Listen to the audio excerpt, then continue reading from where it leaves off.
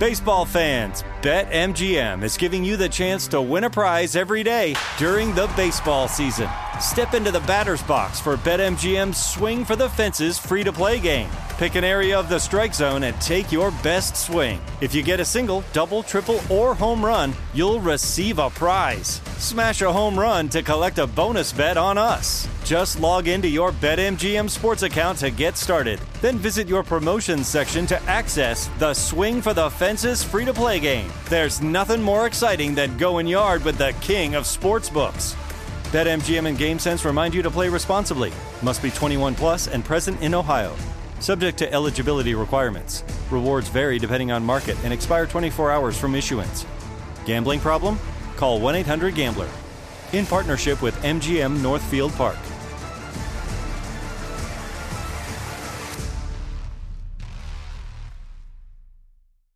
When you buy Kroger brand products, you feel like you're winning.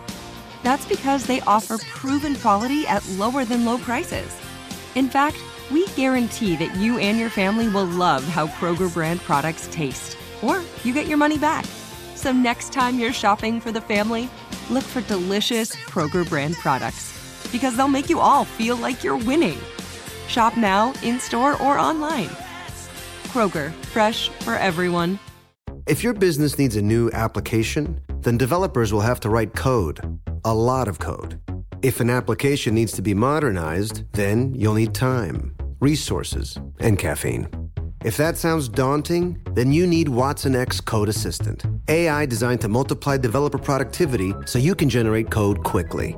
Let's create a more modern foundation for business with Watson X Code Assistant. Learn more at ibm.com/code assistant. IBM. Let's create. Hi there, I'm Zach Braff. And I'm Donald Faison. We're real-life best friends, but we met playing fake-life best friends, Turk and JD, on the sitcom Scrubs. 20 years later, we've decided to rewatch the series one episode at a time and put our memories into a podcast you can listen to at home. We're going to get all our special guest friends like Sarah Chalk, John C. McGinley, Neil Flynn, Judy Reyes. Show creator Bill Lawrence, editors, writers, and even prop masters will tell us about what inspired the series and how we became a family. You can listen to the podcast Fake Doctors, Real Friends with Zach and Donald on the iHeartRadio app, Apple Podcasts, and wherever you get your podcasts.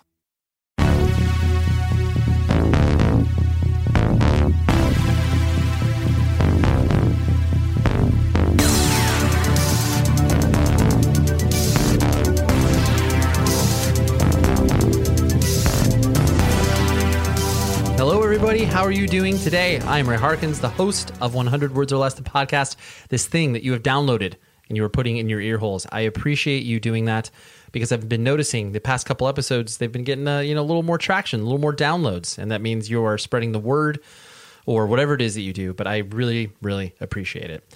And I'm going to make this intro tight. My son is sitting on my lap, and he's always excited to record these intros and hang out with me.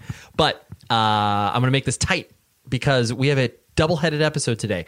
One, the bulk of the episode is with my friend George Pettit, the vocalist from Alexisonfire, one of my good friends, and I adore him as a human, and I wanted to have him on for quite some time because I've almost collected every single member of Alexisonfire, where I think we're at 3 now, and I just need to get Steele, the bassist, and Ratbeard, the drummer, and then I've got the whole band. But so George is just a incredibly kind human. I've spent many, many hours with him on the road and playing shows with him, and I actually sang for Alexisonfire for I don't know, about a week or so because he lost his voice, which is, I think, the only time he's ever had that happen to him. But I got to sing 2 sets when Taken was on tour with Alexisonfire, and it was quite an experience. But anyways, that was George, or that is George, and you'll be hearing that. But you'll be hearing a conversation that I had with Dan Thompson. He's from the band Sparrows. They are a very good band, and they released a record earlier August 9th, if I'm not mistaken, called Failed Gods. It's a really good record. I wanted to have him on here because, I just think you need to check out the record. They are a really, really good band, and they're from the Toronto area,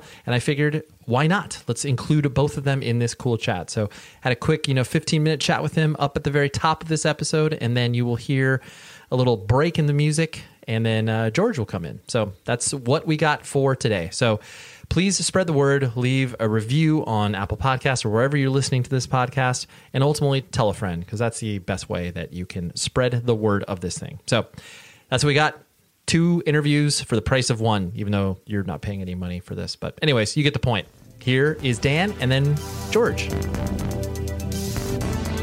You all essentially live in Toronto, yeah, in the surrounding areas, or where are you like kind of based out of?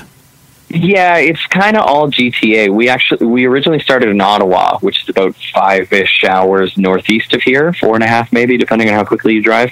But our guitar player, Justin, actually lives in London, which is about 2 hours southwest. Yep. And he drives up a couple of times a week for us to be able to rehearse, but everybody else is in the Toronto to GTA area. Yeah, I love GTA. Southern Ontario, I mean, I don't need to tell you how much I love that place, because obviously you've heard me talk about it many times. But I just love the thing that's always impressed me about that area in particular is that it's always been able to harbor such a permissive environment, especially from an all ages perspective, and so many random bands as far as styles and like, I don't know. It's just, I'm sure you've noticed it over time where it's just like, it seems like there's always something cool that is happening in the area from so many different styles of music. And, I really can't attribute it beyond the fact that there's just a million suburbs around Toronto and there's so many different things going on. But I don't know. I presume you've noticed it. Honestly, it's such a funny thing too, because I actually grew up on like the east side of the suburbs. Like I lived in Belleville, which is about an hour 45-ish away from Toronto. So like we used to go into Toronto for shows, but we were far enough away that sometimes I would like we're not going to drive to Oakville to say go see Boys Night Out because it's just a little bit too far. But at the same time, like we lived 40 minutes from Kingston, where for some reason Darkest Hour used to play there all the time. So we used to bomb up to there to see Darkest Hour, all of these other things. So like Southern Ontario scene, like all, like I got to see Boys Night Out and I got to see Alexisonfire and all of these bands as they started out, which was just a crazy thing at the time because I don't think I appreciated how rare and how crazy a time that was. But at the same time, we also lived in this weird spot where like we had our kind of own existence going on with a bunch of different random stuff. And we would get to see these then Southern Ontario bands outside of their, like the cultured area where they came from, which was almost more interesting in a roundabout way. But like, that's not to say that I didn't go to see like Silverstein at the YMCA in Oakville or Burlington or something, because those were crazy shows too. But I kind of got the best of both worlds of like being able to be out of it and watch it from the outside, but also not being far enough away that we couldn't indulge and kind of be a part of that when we wanted to be. But the thing I kind of attribute it to, and I feel like it's kind of the same as a lot of other like scenes, quote unquote, in the States as well, is that you had an environment of a bunch of people that had very different musical interests and backgrounds that because there wasn't a whole lot of other things to do, they were just forced to play in bands together. And then this like mixture of weird, different styles of music would come in together and create all these crazy different bands that then would go and play shows together. And then you would get all that different mixture of that and it would create other bands. And it's just, to me, is a very cool thing. But everything's so close together that even if you were 3 hours away, you could do an entire weekend of shows and never really have to worry about it. No, totally. And I do think that, I do think that you hit the nail on the head where you have the permutations of all of these people seeing, playing, like you said, kind of forced to play in bands together. Cause you're just like, well, this guy plays guitar and he, kind of likes some Misfits. So I guess we'll play together. But then how that fractures off where it's like your influences have then influenced that person that, kind of like the Misfits. And then all of a sudden you appreciate the Misfits more. And like, just how you start to build off that and then how it fractures off the people in the audience. Like you just don't ever know how those things are going to, bounce around and permeate to where it's like all of a sudden like, oh wow, this dude that I played in a band with is now like in a really, good band and, successful or whatever. But just like, oh, I never would have thought that they would have followed that path, but it's great. Oh, absolutely. I couldn't agree with that more. Yeah. And I just think that's a really interesting thing too, because of how small, I'll say, like the Canadian music is that you kind of get to see these people do it a little more directly. Like some people that are maybe in different spaces, maybe that's aware to them, but like I couldn't tell you the path that, I'm trying to even think of who I like that's American, but then it's like I can tell you how Silverstein became this band based on watching them grow directly. Right. So it's just kind of an interesting thing. It's like it's context, or no, not context. That's not the word I want. But anyway. Yeah. No, I understand what you're saying, especially too, where you are given the ability, like, yes, of course, we feel like shows in front of, 100 to 200 people when you're 16 years old is obviously like, the biggest thing you could possibly ever imagine. But when you're talking about, child actors or people who are thrust into the limelight in ways that, most people aren't prepared to receive that sort of attention, like, we can have attention, but not in the same way that you have those pressures. And like, you do have the ability to be like, oh yeah, that was like my, my chain wallet phase or whatever. Like, you have the ability to do that and experiment with it and not be like, utterly embarrassed. I mean, yes, of course, certain things you can be like, oh, I'd never do that again. But, you're given that freedom to do that and not live under this, weird microscope, even though, it still kind of exists, but not in the same level. Oh, absolutely. The amount of bands that I was in before even doing anything real that are embarrassing, I don't want to admit to it. I don't think anybody really wants to at the end of the day. But it's funny to think of, say, like Left for Dead to Cursed to Burning Love to Sect, and the fact that I can draw a line from that, but other people may not realize, Chris from Cursed, for example, like all of these different bands that have gone through there, they might just know Sect. And I think that that's kind of just an interesting thing about when you have bands that come out of any certain area that you're directly involved in. Yeah. It's the same as all that. Like, I'm sure there's bands that I used to like when I was younger that people are embarrassed of now that they're in something bigger. And it's kind of funny, but it's also just kind of interesting to see that growth. Right. No, totally. And so, as Sparrows kind of started to, because you guys have been kicking around for like 4 or 5 years or a little bit longer. Oh, longer than that. Okay. I think it's 9 years at this point. Okay. But it's also kind of a weird thing because we started out, that it was kind of like a recording project. It was me and one other guy that turned into a real band, with all new people other than me, that took an entire year off at a certain point. So I kind of say that it's been like maybe 5 or 6 years of like serious push, but there's been, other stuff going on. It's just kind of learning how to be a human being. It's kind of like learning how to be in a touring band and learning all of this different stuff. And it was just a process of like, it took a while to find people that wanted to tour. It took a while to, find the style of music that we kind of fit into, because we started off being basically a Small Brown Bike ripoff band, and now we're where we are now, which I think is significantly different. But it just took a while to realize that that's where we were heading and that's what we were doing. And I think part of that is just having the right people, and especially growing up or being a band in Ottawa at that time. Ottawa's a pretty small city, so it's tough to find people that are on the same page as you. But also, I think that at that point in time in that city's kind of musical history, I kind of slid in the middle of the age groups, where it's like everybody that was older was either already in a band or had already decided to get out of the band, and everybody that was younger was just a little bit too young to be touring or doing things in like a more serious manner. So it just took a while to kind of figure that all out. Sure. Yeah. I appreciate you laying it out like that, because I think that so many people, like when you actually pay attention to the trajectory of most bands, like, the first 2 to arguably 4 years of a band's existence, especially when you started of a certain age, if you're whatever, 15, 16, 17, 18 years old, you are just figuring out what the heck it is that you're doing. Like, it's amazing that you can even get a song together, let alone like to the shows and stuff. Like you just don't know what you're doing, because you're just like figuring it out on the fly. Absolutely. So, yeah. And so then when you're like, oh yeah, I guess we've been around for, close to 10 years or whatever, but like, I wouldn't count 4 of them towards it or whatever, just because, we were just figuring it out.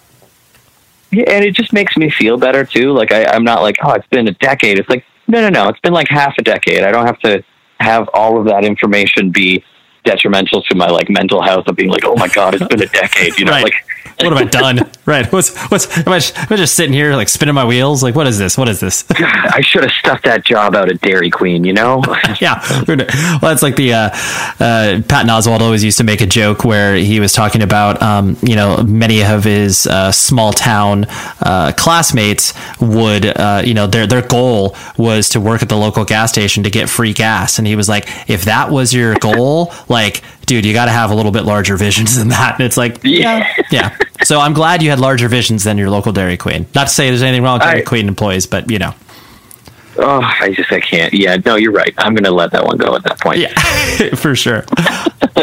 And so to the point, because I mean, you and I, well, I don't know if it's you, but I know that I've corresponded with you guys, you know, pretty much the duration of the existence of the podcast. And, you know, so I paid attention to your trajectory as far as like, you know, you saying that you sounded like Small Brown Bike, like that triggered a memory. I was like, that's right. Like, I remember sonically that you guys were different than, you know, the most recent recording I had heard.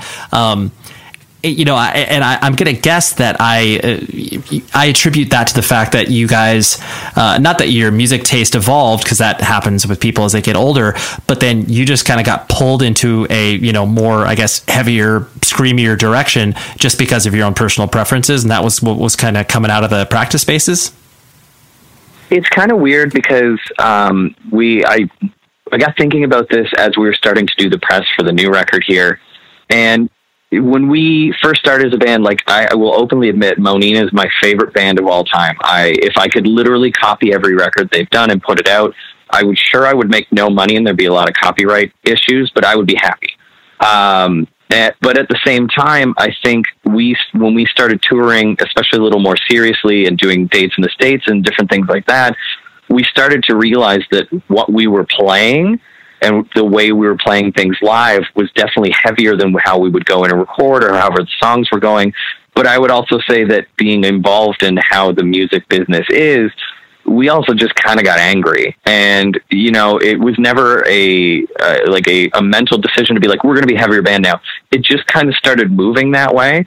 And I would say, especially with the newest record and kind of the one before it, it was just straight what I would call like intense anger release, where we'd start writing songs and like we'd get home from however many tours we had done that year. And it's like, okay, we're going to start working on a new record. And it was just getting out all of that kind of frustration. Whereas in the beginning of the band, as we talked about before, like we weren't touring a ton. We weren't doing that sort of stuff. So it was easier to kind of just buy into the influences of whatever I was listening to or the bands that I was obsessed with at that point. Whereas now it's literally just like an emotional and physical reaction to what we have to deal with as a small independent touring band and what that kind of means. And because of that, it's just evolved into being heavier and heavier and heavier because you deal as you start to move along and maybe you grow a little bit and you do these things, you realize how much more all of this stuff is for lack of a better term, just fucking ridiculous, excuse my language. And how all of this stuff relates to it. And like, at the end of the day, like the record that we're putting out next week, it's the heaviest thing we've ever done, but we just didn't go in deciding to be like, let's just be a riff machine. It was like, let's write these songs. And we were all just pissed. We were all just angry with how things have gone and our experiences within that. And I think that comes out because I think right now, if I was to write a record, it would be borderline ska. And it's just because, you know, life is pretty good right now. Sure. You know, the record's coming and all the stress is coming to an end and it just gets to become part of the fun part. But, you know, then we live through this for the next couple of years and we see what happens. So, yeah, I appreciate that portrayal because I do think it's something that I've always noticed and gravitated towards you guys as well, is the fact that, you know, aesthetically, like even though sonically the band has evolved over time, like aesthetically, you guys have always kind of operated in a certain, you know, wheelhouse. And I don't mean that like, you know, you're not creatively expanding yourselves aesthetically, but like, you know, looking at the different, you know, art for the records and stuff like that, like there is a thematic thing over time. And like, you know, when you're putting out singles and all that other stuff, like it's all kind of tied together, whether intentionally or unintentionally. And I think that you know, that sort of, you know, cohesiveness in some capacity, even though sonically you've changed, that there's still that like level of like, well, you know, we're not like trying to, you know, put new coats of paint on the band continually, like, you know, certain extent, yes, but not to the point of where you're just like, you know, the next record, you're like, you're never going to guess what this is, a bunch of, you know, pastels or whatever, or like, you know, neon and stuff, you know? I think that's kind of been on purpose if I'm at that point in time, because again, especially for the last 6 years, it's been the same people in the band mostly. And it also is my personality, you know, like I like old records, you know, my tastes in music are probably a little bit older than what my age would dictate with that. And so all of these records that I grew up listening to, like I think of like Nail Yourself to the Ground, the Small Brown Bike record. I love that layout. And we always joke about the fact that it looks like that because, Photoshop wasn't really a thing then, and all of these things are going on. But to me, that's also what appeals. And I see, bands' artwork nowadays, and it's cool. It's cool to see like die cut, vinyl casing and all of these different things. But at the same time, I would rather see that old style, that like photograph based with a really well thought out font layout or whatever it is, because that's what I like. And,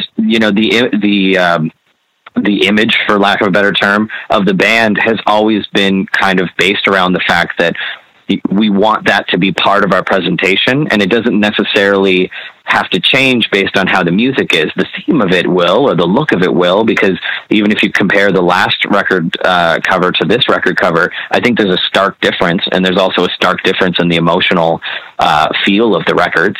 And I think that that's important. But at the end of the day, I can't imagine all of a sudden going to like, let's do a spray paint cover. Let's just write Sparrows in spray paint. Like that would just be dumb.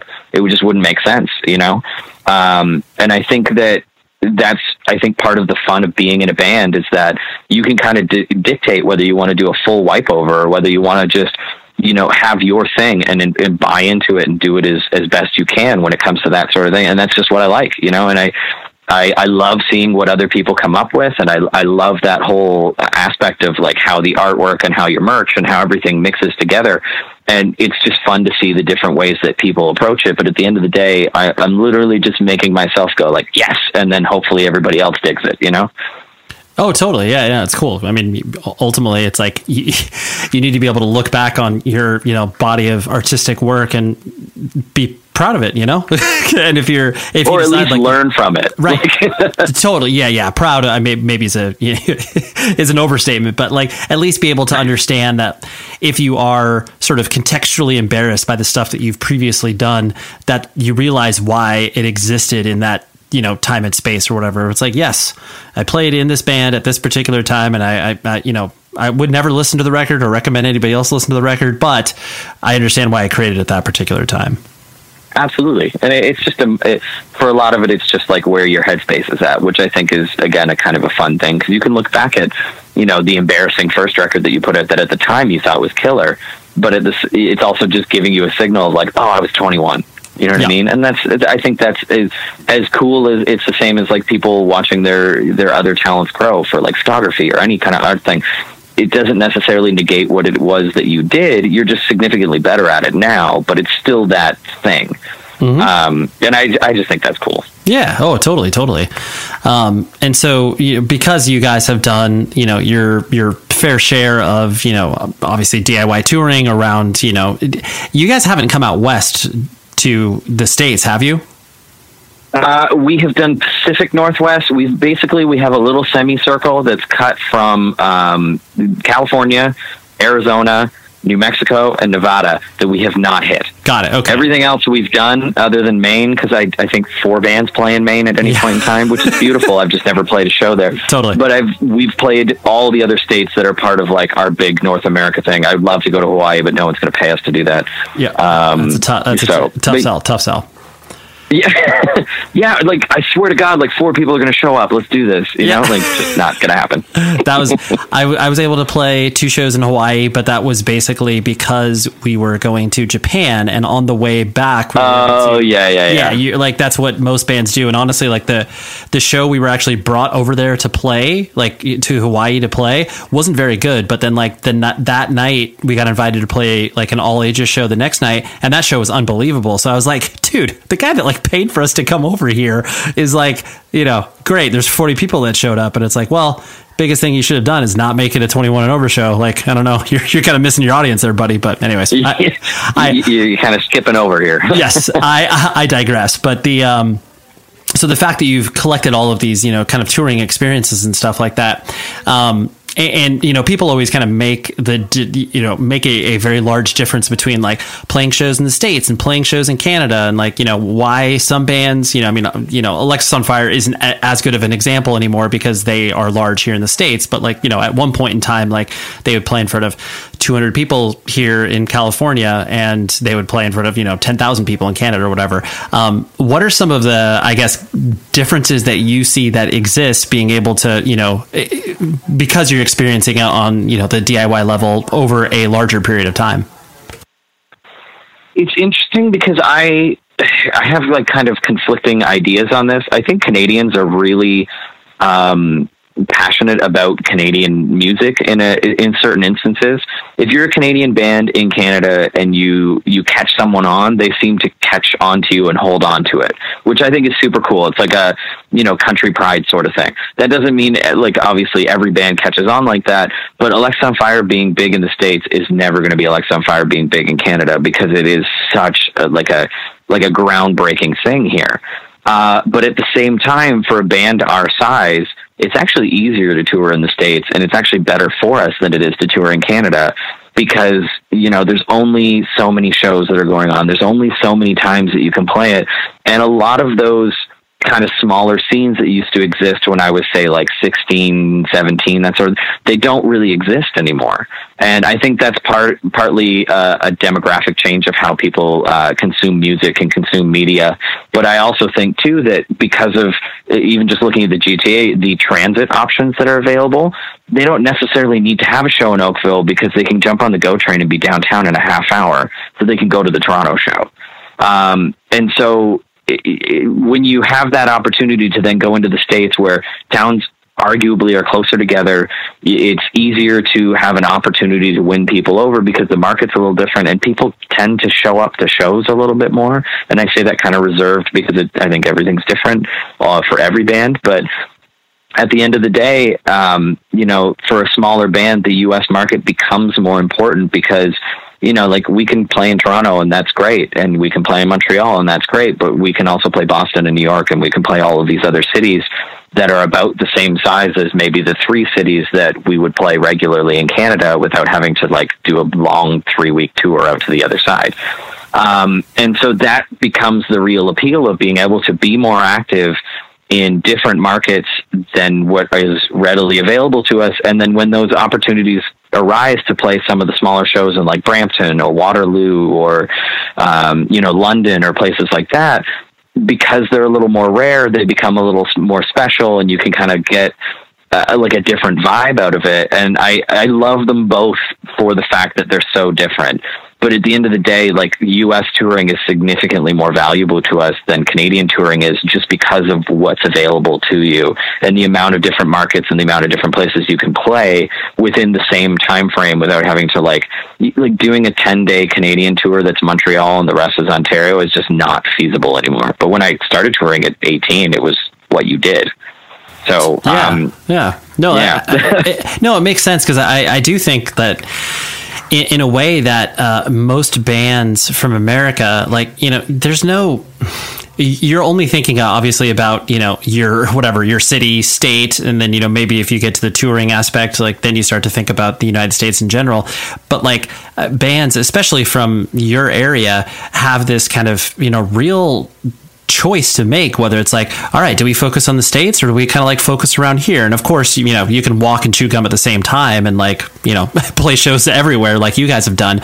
But yeah, it does get to that point where you feel like you have to, make a concerted effort in ways that, the fact that Taken did well up in Southern Ontario was just a function of, Goodfellow Records existing there. If we did not work with a record label from Southern Ontario, I never would have thought about that area besides the fact that I was a fan of, Chokehold and Great, all those bands, but the fact that you guys should be, yeah. Right, exactly. But the fact that you guys were able to, kind of be all right, well, after playing Canada and playing the States, we should, focus more on maybe this. And a band like Silverstein obviously did the same thing and arguably are larger here in the States than they are in Canada. And so it's just really interesting that bands of all different shapes and sizes have to kind of make that choice. It's interesting, absolutely, in that way. And I feel like different types of music kind of dictate that sort of thing too, because like, I'm sure you've heard of them. We have a band up here called the Tragically Hip that kind of ended hilarious. Well, I don't mean to make this bad joke, but tragically. But they were around forever. And I have American friends that know who they are, but they're not like it is up here where they're like basically gods of music, which is a great thing. But then you go into the States and people are like, oh yeah, Tragically Hip, that's fine. And that's in essence what it comes down to, is when you make that choice, it's like, yeah, of course you want to try and spread everything out. But if you're committing to Canada, you're really committing to Canada. And it is, at the end of the day, a smaller pool to try and work from, you know, and for the type of music that we play and, you know, the types of shows that we play, at the end of the day, for us to be able to function the way that we want to and hopefully be able to grow as a band, as cool as the Canadian market is, it's not worth the time that the American market is for us. And that's not to say we try and ignore it. It's just the priority lies somewhere else. And we just figured that out after a few years, that we would have more luck going this way, you know? Yeah, oh, totally. And the last thing I wanted to, kind of pick your brain on, with the fact that, it seems like you and most of the guys in the band, exist in the world where, you clearly have, jobs and obligations, like you're not making a living off of the band, but you've all kind of centered your life around the fact that this is a really important component to what you guys are and what you do. So, kind of the push and pull that exists in, where you have to, pay bills and all these other things, but then you also have to have a job that will be cool with you leaving for weeks at a time and stuff like that. Clearly you've made that decision, but how does that kind of like play around your head over time? You're just like, well, I'm, as long as both worlds can exist, like I'm happy, or if one is pulling more in the other direction, then I feel out of balance, and just that thought process. I feel like I'm a little bit of an anomaly compared to most people, because for some reason I seem to be able to easily find jobs that don't care if I take off to tour. For years, you're just not valuable. That's all. I'm just kidding. I know. You know what? I'm really, really good at anything that involves getting paid at minimum wage. Like that's my okay. Skill set is right there. No, but it's such a strange thing. Like when I lived in Ottawa for years, I worked at this convenience store inside of, Adobe that makes Photoshop and whatever. They have an office in Ottawa, and I worked at the convenience store inside there. And I was so lucky in the sense that I would work like 4 days a week from 12 to 6. I never worked weekends. I could take off whenever I wanted. And the boss, my boss there, ended up being a pretty good friend of mine. And then same thing when we moved everything, because we're in Toronto now, when we moved everything down to Toronto, I worked at this place called David's Tea, which I think you guys have in the States, but it's basically Starbucks for tea. Same sort of thing, and then I worked at a record label for a little while, and obviously they were fine with me taking off because that's their business. And now I work at a Polish restaurant where it's the same sort of thing, but it's family owned. I'm basically part of their family, which is great, but it's also like they knew what they were getting into when I was hired. I'm like, I'm going to leave for weeks on end. I'm going to do these things. But at the same time, like part of the deal is like, if I'm home and I'm there, I'm going to work hard. And I think that there's kind of a value in that ideal. But at the same time, I don't really see the point in living a life where I'm not able to indulge in the things that I care about. And I don't care about a whole lot, but I definitely care about music enough that it's worth it to me to forego a whole bunch of the other stuff that would probably make a life a little bit more comfortable or a little easier to do, because at the end of the day, I get to do the thing that I've wanted to do since I was, 11 years old, and do it in a way that is arguably self-serving. We do the records we want, we play the music we want, we do the tours we want, we do all of these things, and in hopes that it catches on and we're able to continue to do it. But I don't think our idea of success is being able to live off the band and be able to do all of these things. It's more like be able to have a normal life with normal interests and yet still get to chase the passion that we care about in a way that makes it sustaining enough that it's not a drain on your soul. And I think we've been lucky enough to do that. It would be great to be able to do bigger tours and not have to worry about, like, I hope this rest stop lets vehicles park overnight so we can get to sleep. But at the end of the day, like, I'm living the thing that I wanted to do. So whatever else I have to do to make that work, it seems kind of worth it. Yeah, dude, wow. It's like you've done interviews before, man. No, you're very this is the succinct. first time. Like, my mom calls me about once a week, and I'm like, okay, let me practice these. Okay, I got to get ready for this. And she's like, shut. This show is sponsored by BetterHelp. We're sitting here. It's like June, and you're like, where has the time gone? And everybody's like, oh my gosh, I have no idea. I got to like accomplish all these other things. Take a moment. Focus on the things that obviously, for one, matter to you, but for two, look back. Be like, what have I done well? What have I done not so well? And maybe I can, ask some friends and family for some help. But where I have always gone to in regards to figuring out what I can do better, therapy. Therapy is an incredible tool at your arsenal that you can dip into. I've done it for my marriage. I've done it for myself personally. And I'm a huge advocate for what therapy can do for you because it is a third party that's able to look at what you can do to improve your life and be a person to help you along in your journey. And so I think if you were thinking of starting therapy, give BetterHelp a try. It's entirely online. It's designed to be convenient, flexible, and entirely suited to your schedule. All you do is fill out a brief questionnaire, you get matched with a licensed therapist, and then boom, you're done. It's great. And then if you're not vibing with the therapist, you can switch it at no additional cost. So take a moment, reflect on the things you've done, reflect on the things you want to do, and visit betterhelp.com/Ray today to get 10% off of your first month. That's BetterHelp, HELP.com/Ray. Baseball fans, BetMGM is giving you the chance to win a prize every day during the baseball season. Step into the batter's box for BetMGM's Swing for the Fences free-to-play game. Pick an area of the strike zone and take your best swing. If you get a single, double, triple, or home run, you'll receive a prize. Smash a home run to collect a bonus bet on us. Just log into your BetMGM sports account to get started. Then visit your promotions section to access the Swing for the Fences free-to-play game. There's nothing more exciting than going yard with the king of sportsbooks. BetMGM and GameSense remind you to play responsibly. Must be 21 plus and present in Ohio. Subject to eligibility requirements. Rewards vary depending on market and expire 24 hours from issuance. Gambling problem? Call 1-800-GAMBLER. In partnership with MGM Northfield Park.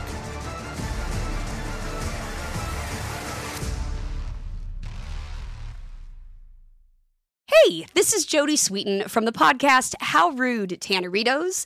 As a nostalgic voice from your past, I'm here to remind you that amongst the stressful and chaotic existence we live in 2024, you deserve to get away.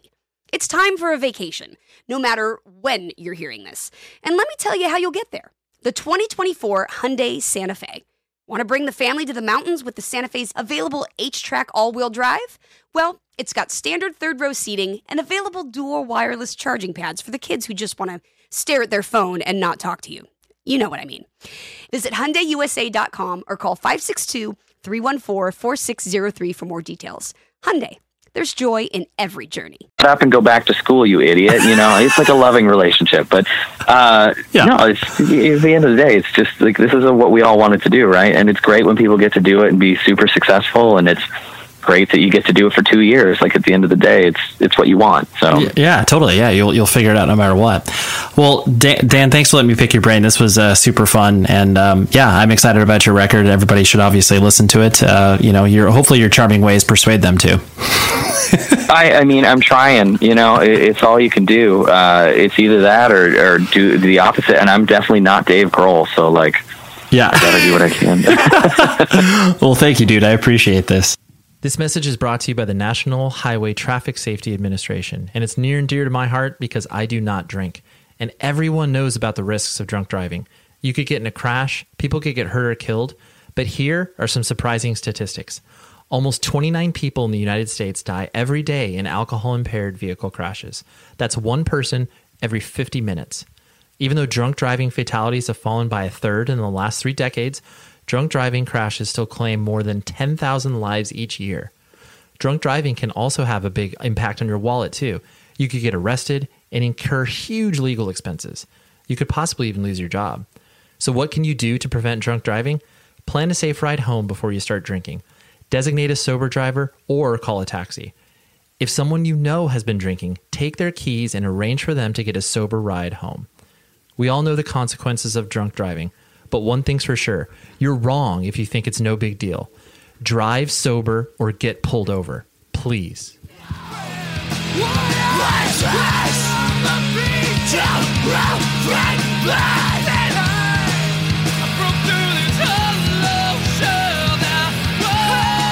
I will never, ever forget the first show that we played together, Taken and Alexis on Fire, in Lockport, New York City. Or not, well, yeah, New York. That's right. Not New York City. But Yeah.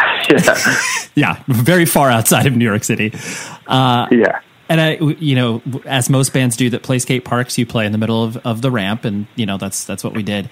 But I just remember, you guys specifically came down to play with us because you liked what we did musically, and then you were, every single one of you was like, super kind and was like excited to play with us, and I was like, wow, this is really this is cool. And then once you guys started to play, I was like, oh, you're actually good. That usually doesn't, that usually doesn't happen. It's usually hey, I really like you. And then, oh, okay, well, I have to figure out. Oh, yeah, okay. Well. Yeah, tactfully say that. I know that. No, that's my big takeaway from playing music is that, not everybody who is a great person plays great music, and not everybody who is a great musician is a great person.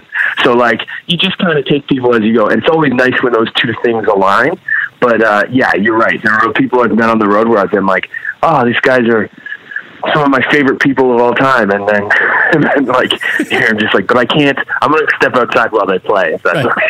Especially those early days, you make friends on the road, and you tour with a lot of kind of pop punk bands or early 2000 emo bands and stuff like that, and you just kind of it doesn't really do it for you, but they might be lovely people, and you might yeah, you never know. See eye to eye on those things, right? Yeah. Well, and no, I remember that show, the Lockport in the skate park, right? Yeah. And I think Taken was a big deal in Southern Ontario, and this is very quickly turning into what a podcast is, which is two white men complimenting one another. Sure. But that's what's going to happen. We're going to get it out of the way, all right? Taken in Southern Ontario, more specifically going further back, seeing Taken play at the Pine Room in Oakville during Eric Hoiback would run a, it was Oktoberfest or some sort of hardcore festival sort of thing that would happen at the Pine Room in Oakville. And seeing Taken there was absolutely formative. And Southern Ontario has a very kind of rich history of kind of melodic hardcore, right? And I think a lot of people tend to say that, Grade would have been a big influence on Alexis, and I think more so than Grade in Southern Ontario, I'd say Taken was a huge had a huge effect. And there are a lot of the melodic hardcore bands from around here are melodic post-hardcore sort of bands or screamo bands. A lot of them, the best ones, saw Taken play early on, and had a big effect on Southern Ontario. So I am happy to be talking to you, Ryan. Yeah. I'm happy that we got to tour and spend time together. Oh, so, yeah. Absolutely. Yeah. I mean, all that was that's why we're still friends, because we actually like each other as humans, and we happen to like each other's bands as well. It hit that trifecta, or not that trifecta, but the do-effecta or whatever. The bifecta. The bifecta. Thank you. But I on that same tip, just the that kinship that you feel almost immediately in meeting people and just hanging out for one evening is so it's just so rare and special, I think, for the subculture that we exist in. And I'm guessing that a lot of that feeling you also share, of just having those really intense relationships with people for, granted, we spent more than just, one night together, but just, and I see it in other areas of normal people's lives, but at the same time, I don't see it happen so quickly as what it did in our, scene. And I'm trying not to romanticize it, but it's so intense. No, I think that we lived a very, very different lifestyle. If you lived in a touring band in some way or another, it's a very different way of living. And you have these kind of, short-lived, but also very you spend every day arm's reach from someone, right? Like you're with that person all the time. And those friendships are good, but like, they're also the type of friendships where like you do a tour with someone, you spend like 2 months with them or something, and then you go away and you don't see them for like a year. And then the next time you see them, you are like, it's like, oh, I'm so excited to see you, right? Like, so almost that absence makes the heart grow fonder sort of thing, right? And that's kind of how it's been for a lot of years. Like a lot of my best band friends are guys I won't see for a long period of time. And then, you shoot the odd message here and there and just check and see how people are doing and like each other's pictures on whatever. And that's it. But I remember one time being on the road with the band Anti-Flag, and I was talking about a friend I had back at home, and I was like, oh yeah, when I get home, I got to see my friend, whatever. And I remember Pat from Anti-Flag was like, your friend back home? Your friend? I got news for you. All your friends are in this room right now, all right? I was like, whoa, that's kind of harsh, Pat, but it's also kind of true, right? Like, because people at home are living a different sort of friendships, I think, than people on the road. We have these kind of, I don't know. That's true. You think about it in terms of just length of time, and I think there is that immediacy of the fact that you meet a person, while you're touring or whatever, and you have to squeeze a lot out in a very short period of time. Whereas, like you mentioned, you'll see these people once or twice a year, so like you fit a lot into a very short period of time. Whereas the people that you are surrounded by on a, whether it's jobs or other normal life stuff, you see them clearly more often, sometimes more often than you probably want to, just based on, I want to diversify it. But yeah, I see what you're saying. The shortness of time definitely compounds that. Yeah. And so, I know you were born, I'm going to, fast forward through some of the biographical information because, first of all, I love the fact that, friends of mine obviously have reached levels of success that when you Google a person's name and it says, so George Pettit, and then one of the Google auto-populated answers is like net worth, which I think is so funny because like every,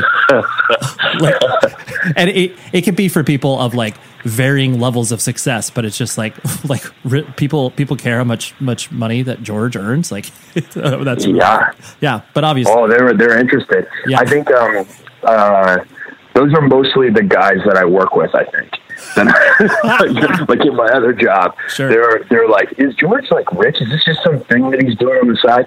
Yeah, no. I'll answer that for you right now because there are websites that someone pointed me out to a website a while ago where it was like saying that like George Pettit's net worth is somewhere in the neighborhood of like 22 million or something like that, and I was just like. That is not even remotely in the ballpark. I am still paying my mortgage. I will say this: George Pettit is comfortably middle class. All right, comfortably middle class. Right, I'm not. Middle. I don't own any sports cars. But I built a deck in my backyard. So there you go. There's gives you an example of how I'm living. Yeah, no, that's.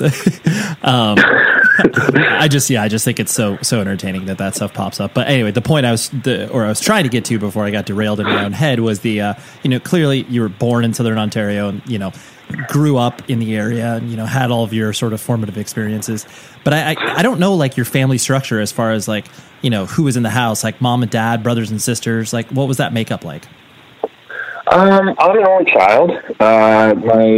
My dad and my mom, they're still together and still living in the same house that I grew up in. My dad was a mechanical engineer, and throughout my life, he worked for a company called Camco, building refrigerator parts. But before that, he was like super like geeky thermodynamic sort of egghead working on like nuclear power plants. And he used to do punch card programming when computers were like the size of a room. And he's just a really interesting sort of cool guy. I don't know, my dad, like, he had that, but he's definitely an academic. And my mom, she worked in human resources for the Canadian Centre for Inland Waters. It was like a government job where the building that she worked in, they monitored all fresh water, I believe, in Canada. Like, there was a lot of like scientists and stuff like that, and they would various projects, like tracking, I think, like either like water levels or I don't know. I can feel a lot of guesses, but anything involving water in Canada, they were dealing with that. Okay. So my mom was like, during the week, she was negotiating contracts with unions and like things like that. And then she'd come home and she'd be this bubbly, wonderful little mother that would be taking care of me. But they were both working, and they were both, that was it. So it was me and them, and just hanging out, hanging out in family dynamic, right? Hanging out in Grimsby, Ontario. Yeah. I buried the lead. I did know you were an only child, but just because us only children tend to gravitate towards one another. I married one, and we had one, so there's no way to have a cycle, yeah. No, it's just it. Like, we have one child, 2 only children. It's pretty good. That is. Meg technically has a half brother though, so she's not. I mean, like, she didn't grow up with him, but right. There's some siblings there. That is a rare occurrence, though, to have that both people being only children and then only deciding to have one child like that. I don't think that's very common. No, I don't think that was necessarily like, it wasn't by design. Like, it wasn't like we got together at the only child meetings and like decided we were going to continue the tradition of only childhood. We just kind of like, it's just kind of how it played out with us.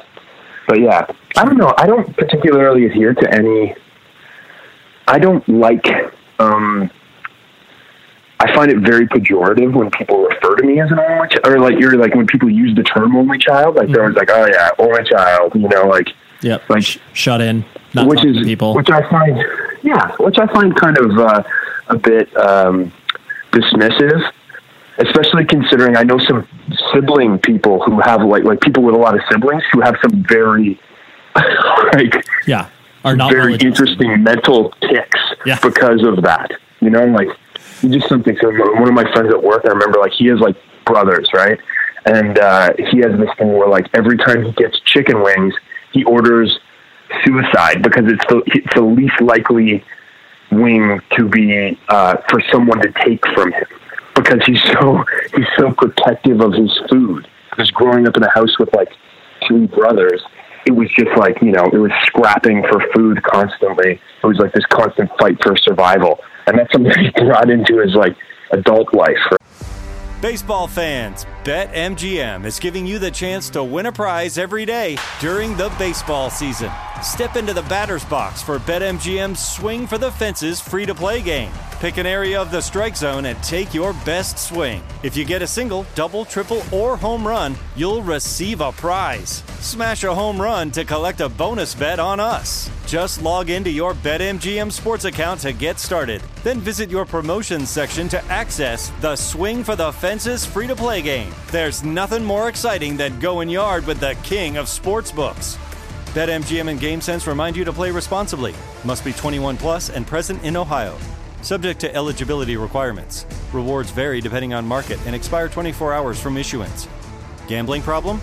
Call 1-800-GAMBLER. In partnership with MGM Northfield Park.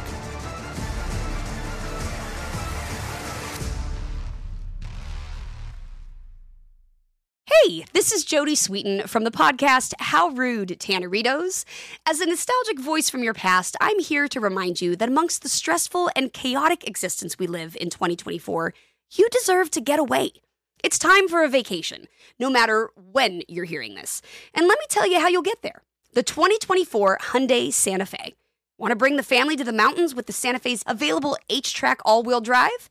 Well, It's got standard third-row seating and available dual wireless charging pads for the kids who just want to stare at their phone and not talk to you. You know what I mean.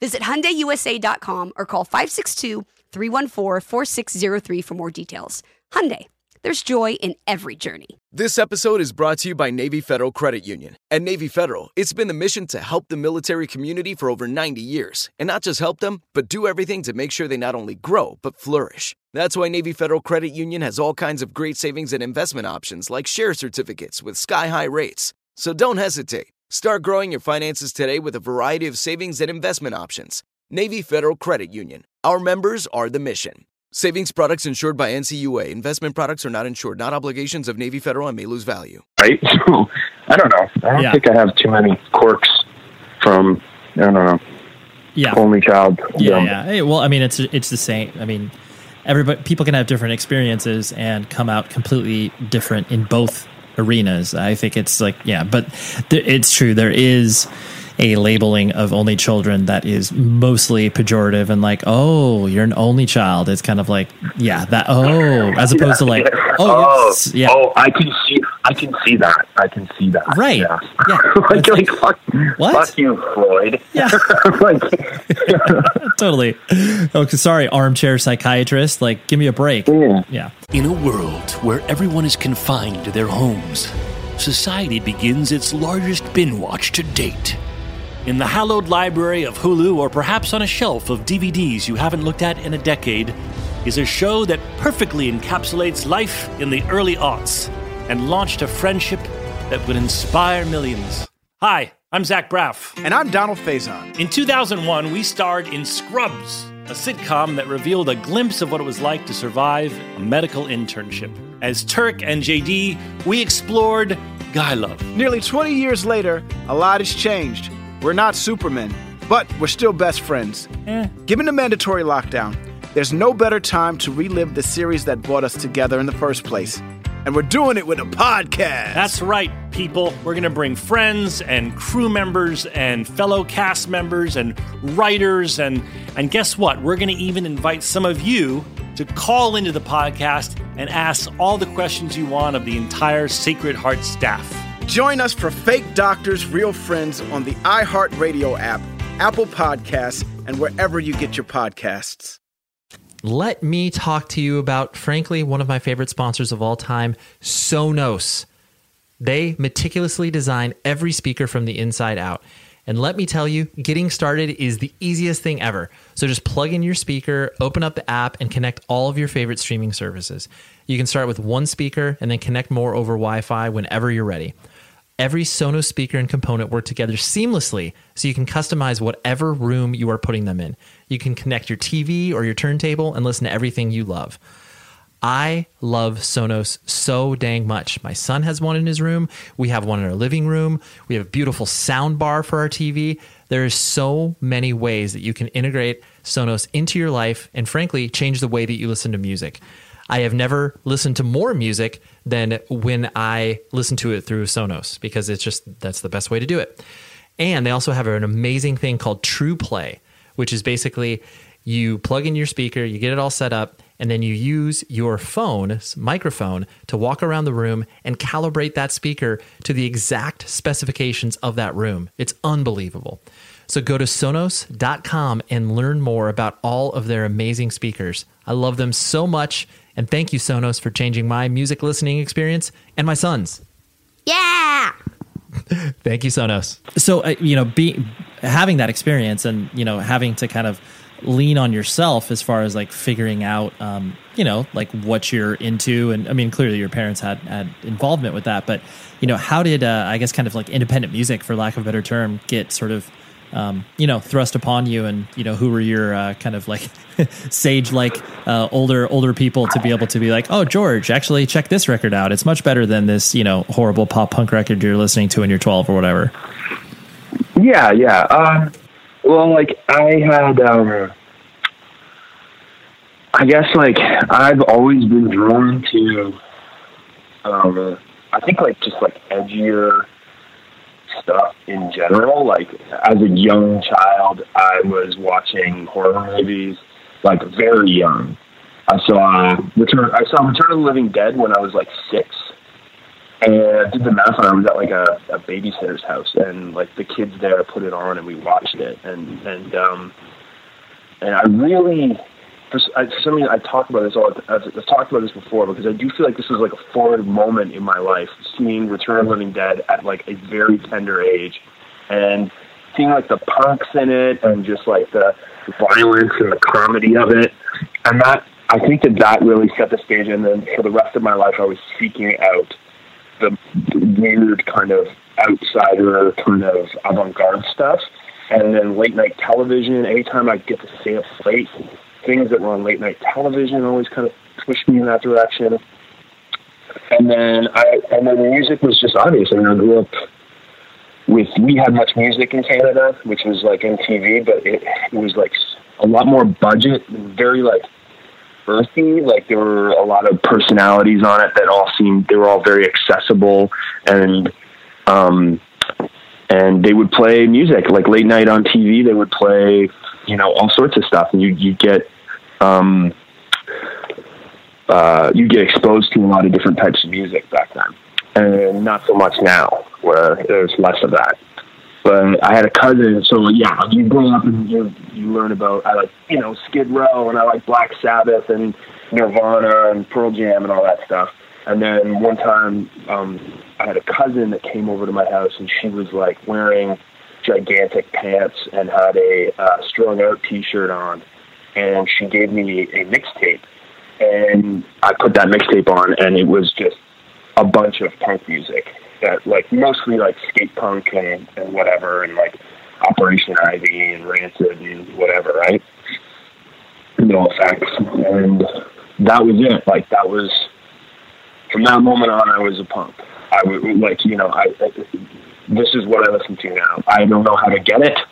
I don't know where to get it. But like even the mixtape didn't have a track list on it, so I was listening to that, and I knew a little bit about finding like Fat Records, and I knew a little bit about that, and then it was just all exploring it myself.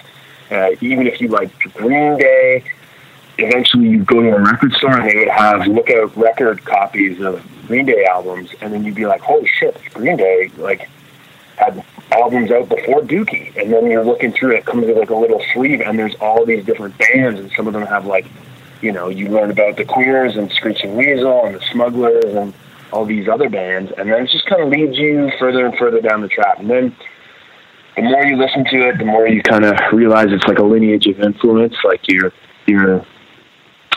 like a certain band, you want to find out what they were listening to that made them make that music, and that sends you down a lot of different rabbit holes, and you end up at, eventually you end up at the Stooges and the MC5 and Velvet Underground and all that stuff, and then you're at Question Mark and the Mysterians, and you're going even further back, so that's been the way I kind of navigated through music, and now it's just all everywhere, all the time, right? Whenever, yeah. Do you? And so, I mean, you walking me through that lineage is definitely, you were doing your own kind of, research, like, you were doing all the heavy lifting from that perspective, like, because you were obsessed with it, you started to, dig back, like you were saying, and I definitely think, I mean, going back to the only child scenario, I do think that there is a level of obsession that is kind of, I mean, it's definitely attached to our subculture because, that's just how you get into weird stuff. But I definitely think that there is a propensity when you are set to occupy yourself, generically speaking, that you just kind of, are more apt to be able to go down these rabbit holes in ways that, you might, if you have siblings, but I think there is that little itch that you're able to scratch when, you don't have other people bugging you and dividing your attention because you have to like, oh gosh, I got to take care of my little brother or sister, or my older brother's picking me or whatever. You know what I'm saying? Yeah, no, definitely. You can definitely get a little bit more. You have a little bit more imagination, and yeah, I don't know. I know plenty of people with. I know plenty of record collectors who have lots of siblings that are also record collectors. It helps having somebody like a family member that can kind of steer you in directions. I had my cousin, but then like I feel like at some point I surpassed my cousin with knowledge of whatever, like, you know, independent music. And then I was kind of on my own figuring it out. And it led to a lot of really interesting, like, fashion choices.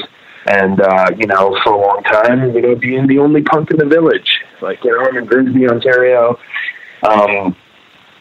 trying to, like, you know, figure out what punk was when you didn't have a lot of influencers in your life, kind of thing. And, like, so you kind of become the postcard punk, right? Like, you see images of it in books and things like that, and you kind of figure it out on your own. But yeah, no, it wasn't like there was a group of, like, there weren't a group of punks when I grew up in Grimsby. Like, they kind of came about afterwards, like, you know, or they were long gone. Like, it wasn't like there was a group of punks and skinheads that were hanging out in the you know, cafeteria at school, and I tried to hang out with them. It was like, no, I was the kid with the leather jacket cruising around in a small town, and mostly hanging out with, like, art kids and you know, general, like, kind of weirdos, people who like, you know, music or whatever, right? Like, yeah. You start to find, you know, these pockets of people that may not necessarily be exactly into the same stuff that you're into, but are able to, you know, you're able to learn from them just as much, like, as, you know, anybody who would draw the ire of the cool kid, you know, like, I was kind of more hanging around those sorts of people. And then that just led to going to shows, right? Like, you go into, you figure out where all the independent record stores are, you see flyers for concerts that are happening locally, and you go to those concerts, and that leads you to meet other people. And, you know, that's not a fairly common story, I would imagine, for most people in, you know, independent music. Sure. At one point or another, you go to the record store and you meet somebody that you eventually play in a band with. And in Southern Ontario, there were lots of places to play it too. Like, we had lots of, within the second I had a car, I was driving, you know, 20 minutes in any direction, there'd be like a city with venues and a whole different group of kids who were kind of perpetuating their own scene. And that would be Hamilton or St. Catharines. Even in Niagara Falls and Fort Erie, there was stuff going on. There was stuff going on in Oakville, Toronto, Burlington, anywhere. In the Durham region, there were places to play and places to go, and you know, so all within a relatively short distance. There was a lot to do. So, as a person, and even though I made fun of Armchair Psychologist before, I'm going to play one right now on you, where you strike me as a person, just knowing you for as long as I have, that you, like, as you started to go to, like, you know, junior high and high school and all that other stuff, where you were a person that could kind of fit into a lot of different groups and, generally speaking, get along with people. Like, you know, you could hang out with these are cheesy archetypes and stereotypes, but it's like, oh yeah, I could talk to, you know, the quarterback on the football team or whatever, and all these, you know, high school narratives. Were you a person that kind of was able to, like, weave in and out of these groups, or did you kind of just basically stick to the crew of misfits that you found at record stores and stuff like that? No, definitely. There was a moment where, like, I'm not sure what you'd call the group of kids that I was hanging out with in, I think, like, I'm trying to think how to break this down. Grimsby was pretty, like, there was, like, socio-economical divide, I found, between kids in school. Like, the rich kids were having their own party kind of thing. Kids that lived in, like, the big expensive houses were having their own sort of show, and they hung out alone themselves. And then there was, like, in the neighborhood that I lived in, we weren't, like, poor or anything, but it was like a smaller, like, sort of kind of middle class, like, suburb, like almost old, like, cottagey community kind of thing, right? And the kids there, like, you know, yeah, they you know, maybe were coming from families with one income and, like, a couple different brothers and sisters, and they were scrappier and, you know, a lot of fun. And those are the kind of the kids that I was hanging out with, right? Like, at first. And then there was the big turn I remember in high school where, you know, I just all of a sudden start listening to punk music, and I bring that around, and when it was like Fat Record stuff, everybody was on board. But the second it was like, I'm at the party and I put on like a Dead Kennedys album, this is where the divide is starting to happen, right? Like you can tell, like, and I start like, and I'm dressing out a little bit more. And those kids are, you know, who were mostly like, you know, a lot of them were like hockey kids or whatever, but they're kids I grew up with. They started taking a step away from what I was doing. And that's when I started kind of more gravitating towards the, to like the art kids. But yeah, I would say that you're right. I don't think I was a particularly cruel guy, and I definitely, got along with a lot of different types of people. And I think that's still probably true. Even in, I don't know, my current, like, you know, like in my current state, I think I can put me into a social situation. I think I could pretty much find common ground with most people. So yeah, I don't know. I think it's a fair armchair psychological profile of yours truly. Sure. Yeah, that just, yeah, you just struck me as that. And I also have to believe, because this is something I just, you know, we didn't really have conversations about when we were spending a lot of time together. There had to have been a band before Alexisonfire. Like, you had to have played in a terrible punk band or done something before that. Am I right or no? Several, yeah, of course. That's what I thought. It was, I played in like a basement punk band called like, Never Got Out of the Basement, called Linus's Blanket. And then I think they changed names. There was something else. I think we were like the Degrassi Dropouts. But then there was another band called the Degrassi Dropouts. Degrassi, of course, was like this like teen melodrama, like Canadian show. And yeah, it was, you know, eventually it would be remade and Drake would be on it. But the original version was that, yeah, I played in a punk band that was, yeah, Never Made Out of the Basement. And then I played in a metal band called Condemning Salem, which that's good. Oh yeah, I know, right? We're taking a hard stance against Puritans, you know? Yep. That's what it was. Yep. We're just like, we really condemned what went on in Salem, Massachusetts. I mean, that's a perfect teenage metal band sort of thing. Absolutely. And when that band actually played out, like we opened for, I think we opened for Unearth one time in St. Catharines, and okay, yeah, you know, like just like things like that. We would have. That's when we started booking our own shows, and kind of when I started networking with other people. You know, you'd play at like Sonic Onion Basement, or you'd go to shows at Sonic Onion Basement, meet other people from other bands, and yeah, Condemning Salem was the band that pretty much Alexis broke up. I would imagine, like, you know, I started playing in Alexis, and then didn't have time to play in Condemning Salem anymore. Sure, but sure. yeah, that would have been. Hey, it's the teenage metal bands. It's the real Sophie's Choice. You know, Alexisonfire. Oh yeah, Condemning Salem. Could have gone in a lot of different directions, man. Could have gone. Yep, absolutely. And the, you know, I mean, clearly, like, as you started to, like, you know, play shows and play out, like you were talking about, where you started to, you know, get to know people and be more ingrained in kind of the scene, as it were. You know, as you approach the point of being able to be like, all right, I'm, you know, I got to graduate school and, like, you know, quote unquote, take life seriously and stuff like that. Like, what were you, I guess, on track to do or supposed to do? Like, you were supposed to go to art school, I know, but then you went on tour and stuff like that. But that was kind of the road you were going to go down. Yeah, I mean, like that was my like, I don't know what the fuck I'm going to do with the rest of my life. So I mean, art is pretty much my only real option. And I did enjoy doing art, and I loved film. I had a friend who was in the film program at Ontario College of Arts and Design, and I was spending a lot of time in Toronto with him. He was like a year older than I was, and he, you know, helping him with his film projects, and we were, you know, he was sharing a lot of like, a lot of films, you know, like with me, and like, you know, really influencing me in that regard, and like seeing so many incredible movies. And then and I was fully ready to go and do that. And I put together a portfolio. I managed to get like the English mark that I needed to be able to apply, which was a no small feat because I was a terrible student.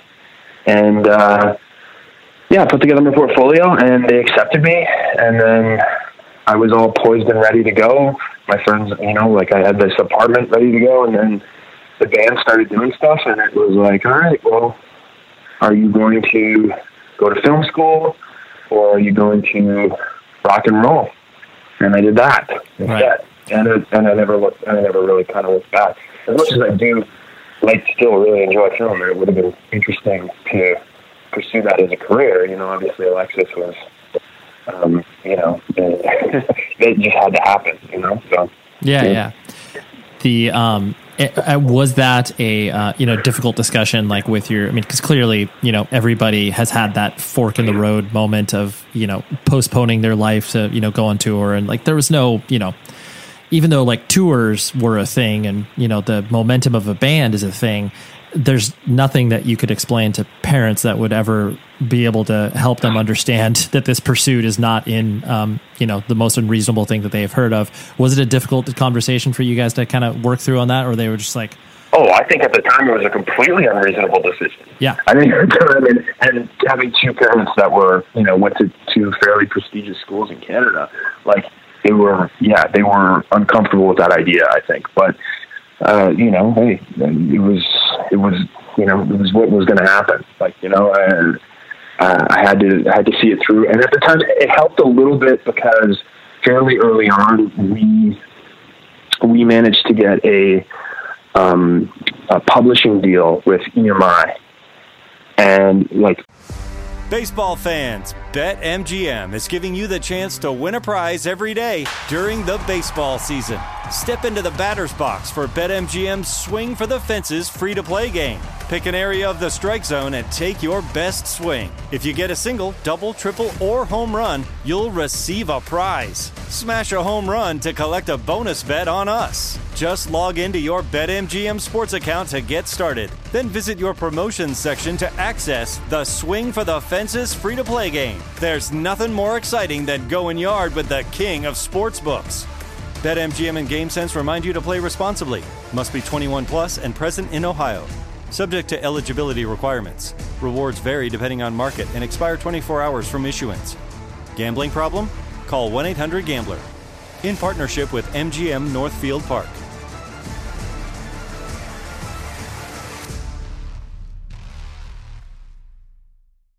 Hey, this is Jody Sweeten from the podcast How Rude, Tanneritos.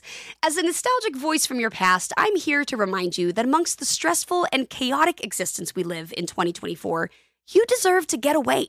It's time for a vacation, no matter when you're hearing this. And let me tell you how you'll get there. The 2024 Hyundai Santa Fe. Want to bring the family to the mountains with the Santa Fe's available H-Track all-wheel drive? Well, it's got standard third-row seating and available dual wireless charging pads for the kids who just want to stare at their phone and not talk to you. You know what I mean. Visit HyundaiUSA.com or call 562-314-4603 for more details. Hyundai. There's joy in every journey. This episode is brought to you by Navy Federal Credit Union. At Navy Federal, it's been the mission to help the military community for over 90 years. And not just help them, but do everything to make sure they not only grow, but flourish. That's why Navy Federal Credit Union has all kinds of great savings and investment options like share certificates with sky-high rates. So don't hesitate. Start growing your finances today with a variety of savings and investment options. Navy Federal Credit Union. Our members are the mission. Savings products insured by NCUA. Investment products are not insured, not obligations of Navy Federal and may lose value. Really early on, and that allowed us to record. It gave us a bit of money to get a van, or to lease a van anyway, and I think that gave them a little bit of an idea that maybe maybe he goes and he flops around on stage for a year, and that's the equivalent of going to Europe for a summer, and then he comes back and he goes to school. And I think that was kind of how I sold it to them as well. My worst case scenario is that I'm a student in a couple of years, but I feel like I got to see this through, and they understood. And I think as uncomfortable as it probably was for them, in a couple of years' time, when all of a sudden Alexis has music videos on TV and they can hear. They can see us, and they can see magazine clippings and stuff like that. They were a little more, receptive to the idea of it. Sure, absolutely. Yeah. Once it becomes like, more tangible for them, where it's like, yeah, it could even be something as simple as like being featured in like the local newspaper. And it's like, oh yeah, you're onto something there. And it's just like, that doesn't mean anything. Yeah, just something they can show their friends, so that like, because there is that thing, like, oh, what does your son do? He's a musician. Oh, like, totally. Yeah, sure is. Yeah, exactly. Even even I get that, right? Like it's hard telling people, like, they're like, oh, what do you do for a living? Oh, I'm a musician. They're like, oh yeah, sure you are, bud. Like, where are you playing at? Like, I don't know. So yeah, that's it. Yeah. So now that now they're in a point where they can embarrassingly brag to their friends about what their son's up to and stuff. So yeah. For sure. From my perspective and knowing you guys, as things started to, rapidly ascend for you, from, like you said, I mean, even like the publishing deal, I remember when you guys got that, and like, we clearly played shows shortly after that, and just all these things that started to happen for you guys, like, it just like logically in my own head, and still even reflecting on it, like none of it made any sense whatsoever. Not because like you guys were a bad band or anything like that, but it was just such an interesting thing, because it just like that sort of stuff like didn't necessarily happen in America, like in general, like, screaming music like did not, percolate in the way that you guys did. And, was it like, this may be too, I guess, broad of a question for you to kind of really, be able to pick apart. But as the stuff started to happen, like, you were probably just in like reaction mode and like, saying yes to certain things and saying no to certain things. Like, did it for you personally, not so much the band in general, but like, did it feel overwhelming for you? Did it feel, I know, exciting, of course, but, was there any element of like, wow, I wish we could like, slow down in some respect and like, be able to like exist as a I mean, even though I think you did have that when you would, you would play the States and you would play to 150 people. So I guess maybe that could be the release valve for you, but was it overwhelming? That's kind of, that's pretty much it. Okay. That's it. Like, cause we had a big degree of commercial success in Canada, as big as you can get for a rock band in a lot of regards. And so that was huge, but you can only really play Canada twice a year. Like, there's no, like, you can't just keep touring in Canada. There's only so many places to play. We don't have a lot of people. So in order for you to keep it going, you can't play here all the time. And where you have to go is slug it out in the States. And there are bands in the States that are touring there all the time. They can, by the time you do a full American tour, it's time to start the new tour cycle. You can just start over again and keep going. And we had our sites on England and Australia and Canada and Europe and stuff like that. So like, we didn't have I don't know. America wasn't like, it was still a priority in that we were touring there a lot, but we just like, I don't think we could keep pace with some of the people that I think what it takes to really try and infiltrate America. I just don't think that we were ever going to do that.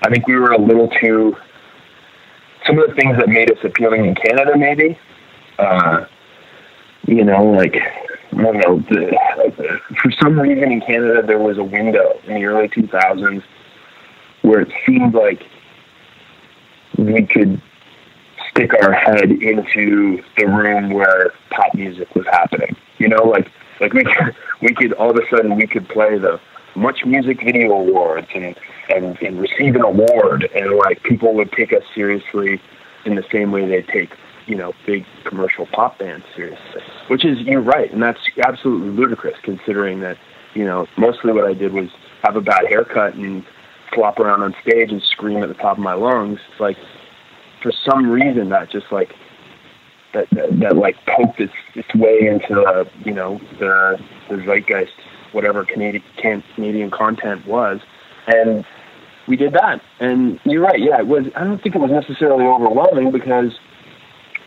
and this is something that I think Dallas has alluded to before in interviewing before, but our first cross Canada tour was us and Billy Talent and Decibel Above. We finished the tour in Vancouver, playing 1,500 people at the Croatian Cultural Center there, which is it's one of the biggest shows we played at that time, and we were feeling like, oh my God, we're so huge. And then we crossed into, I remember somewhere in Washington, like Olympia or something like that, and we played a show in the States to the bar staff. Like, there was nobody there. Like, it was, so you have these moments, these great, huge, big moments of like, oh my God, I'm fucking Bruce Springsteen. And then you roll across the border and you're like, no, you were lower than dog shit. Keep working, bud. You know, so it kept us humble, that's for sure. No, that's true. Yeah. I guess I did. Yeah, it was funny. Like, as I was asking it, I started to reflect on that and was like, oh yeah, like there, you know, for whatever, not like you guys as individuals started to buy into the ego that, you know, sometimes happens with bands that get thrust into these more, you know, mainstream environments or whatever. But like, even if you guys did do that, like, you got it pretty quickly checked, because like you said, you would be playing in front of, you know, 75 people in Rochester, New York, and you're like, yeah, if we drive an hour away. And that was still fun. Like, it wasn't like below our station. Right. We just knew that's where we belonged. Like, we weren't far. That's where we grew up. We grew up in those sorts of shows, and there's like 50 kids at like a hall show, and that was the majority of our first, like, you know, of our first experience in the United States. We're playing these like kind of kid promoted shows and doing touring in those sorts of places, and we still loved doing it. I mean, it was a fun. It's fun to play a gigantic show. Don't get me wrong, and it's interesting, but. I think at the beginning, like, you know, it was just as fun for us to play a sweaty little room packed with kids that are jumping off the stage. Mm-hmm. And yeah, so I don't know. Yeah, no, I totally get that. Yeah. And the, you know, you, from my perception in regards to the way that, you know, once the business of the band started to become real, where it was like, oh yeah, like, you know, they're buying a van and like, you know, getting paid for shows and all these other things started to, you know, really creep into the band's life. It seemed like you always maintained a distance from that, just because that was either something you weren't that interested in. You were interested in to a certain extent, of course, because, you know, as it becomes your livelihood, you have to be interested in that. Yeah. But, you know, you always seemed sort of like it's a necessary thing I have to kind of care about, but I wish I didn't have to look at it that way. Is that accurate, or am I misreading the situation? That might be more the only child syndrome, is a little bit of that. Like, you know, I grew up in a house with double income with one kid, and like, so yeah, being concerned about money in general wasn't all that much of an issue for me. I just wanted to play, you know, music, right? And so yeah, that always took the forefront. I think there was also like some like punk rock guilt in me that stems from being a child and listening to Crass and things like that, and Fugazi. And so there's an element of like, anytime I get on the road and there was somebody who was a little too concerned about ticket sales or record sales or something like that, I found that to be uncouth, kind of like I almost didn't like. I didn't like when people were like that. So I gravitated. Something about me wanted to just be a purist of, as far as just playing music and enjoying playing music, and looking at that as a reward as much as any sort of financial thing.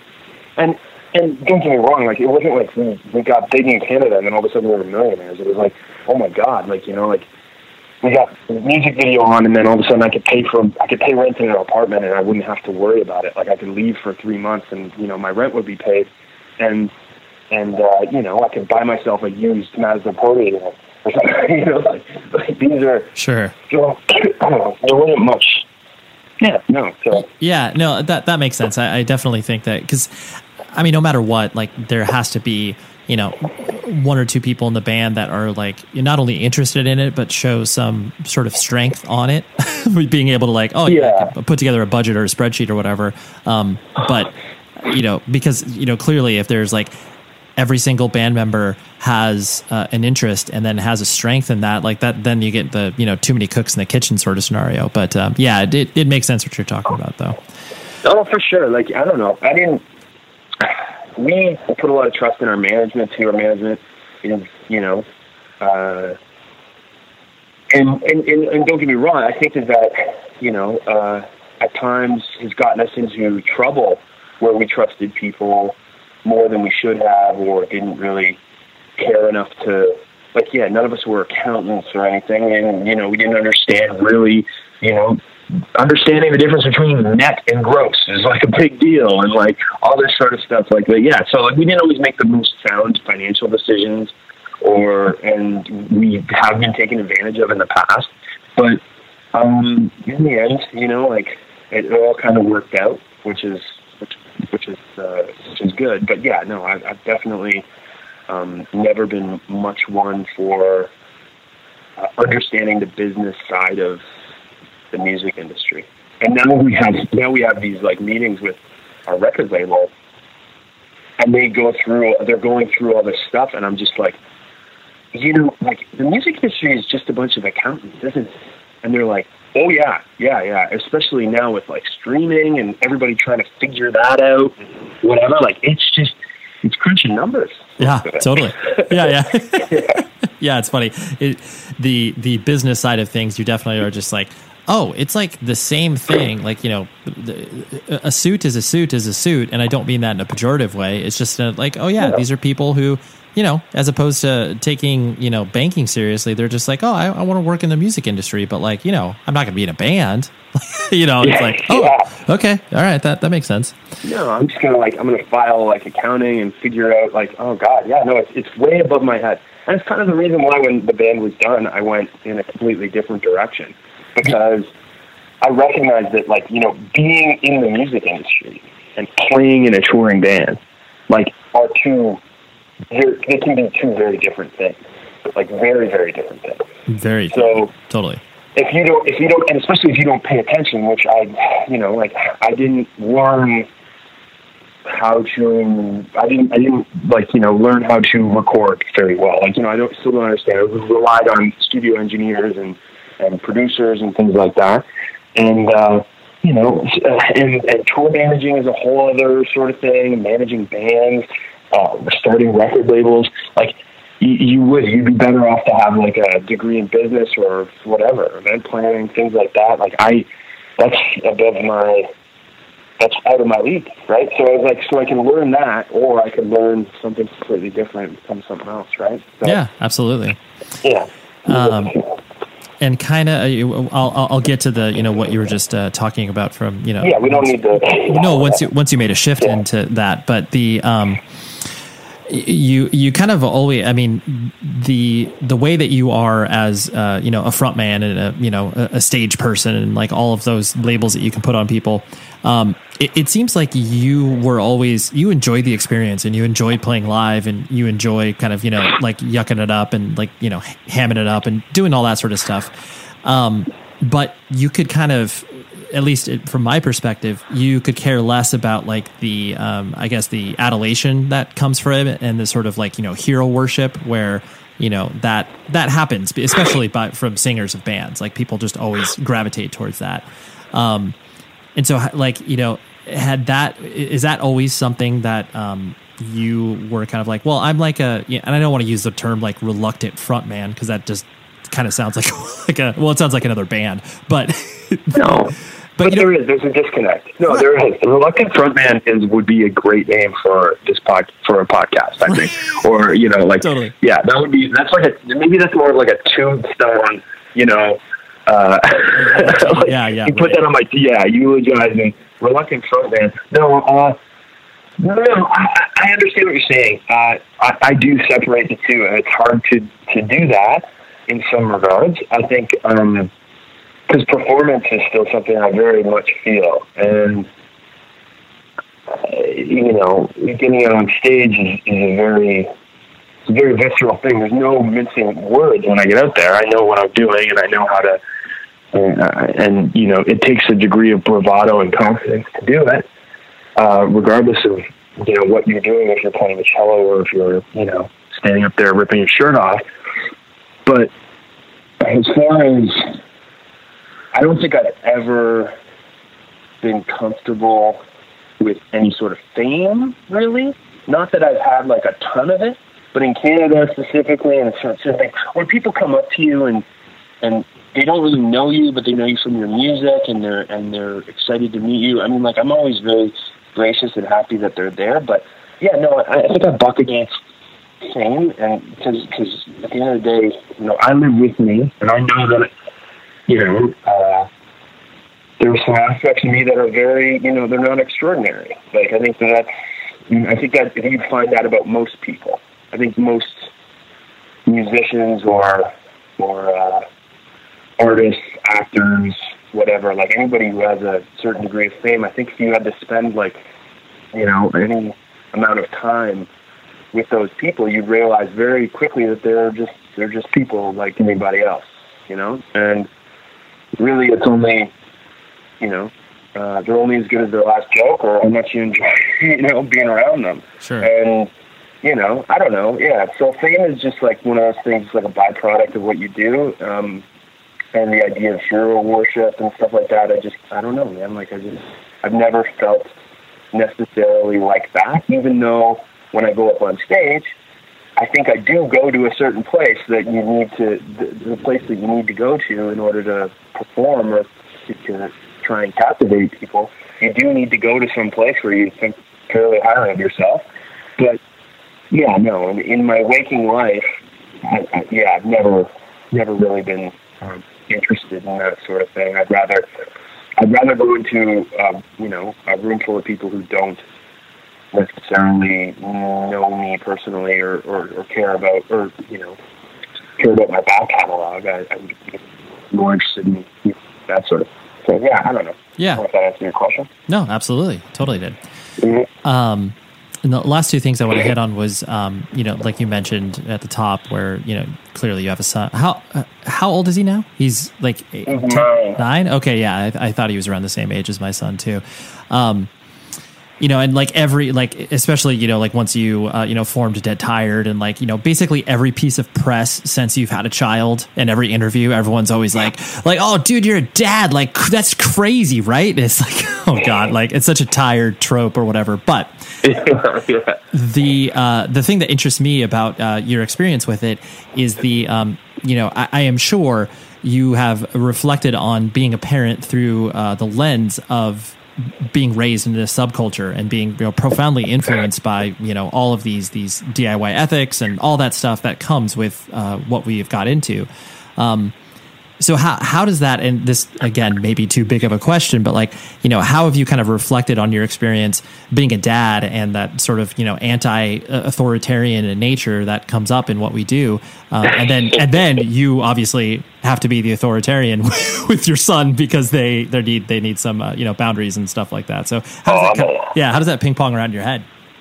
Huge failure. Unbelievable. Do what I say, don't do what I do. It's weird. Like, yeah, you know, there's, I don't know. Yeah, no, I think I'm pretty good at navigating the line between the two. I think we're still very good. I don't know. Me and the little guy are best friends, but at the same time, you know, he knows he doesn't want to let me down, and he wants to.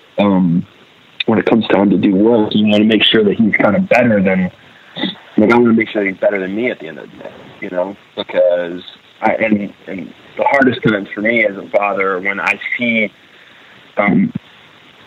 things in him that I do that I don't like, you know, like laziness or lethargy or whatever.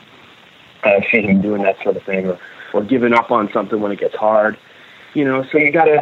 It's weird being a dad, you know. Like, you gotta. Yeah, I don't know. And all the authoritarian stuff, it gives me a lot more respect for my dad. And, you know, you understand, you know, times when he may have been frustrated or tired or you know, maybe he was short with me or whatever. You completely understand why now. You know, like, or if I was acting out, like, oh, God, yeah, like I was you know, I was probably the easiest child to raise, and I probably took a little bit of, you know, I definitely got into trouble and did things, came home from, you know, with the cops a few times, you know, and so I hope that that's obviously not going to happen with him, but you know, I also feel like I haven't forgotten what it's like to be a kid in some ways, and maybe it's because I played in a band for 12 years, and I got to extend my adolescence for a very long time. But yeah, I don't know. I feel like in some ways it's given me, I can kind of almost relate to things that he's going through, and I can kind of see. But I don't know. Yeah, I'm not exactly sure. You know, those two things kind of are mutually exclusive. I don't think that because I like, you know, grass back in the day, I can't be an authoritarian father now. Sure. You know what I mean? Like, those people had, you know, Penny Rimbaud had a father at some point, you know, like, totally. And they probably got told not to do something at some point. And parents do know quite well in regards to certain things, depending on the parent, obviously. But yeah, I don't know. I just try and be a good dad, and then there's certain things I let them get away with that I think other parents, like my parents, wouldn't let me get away with.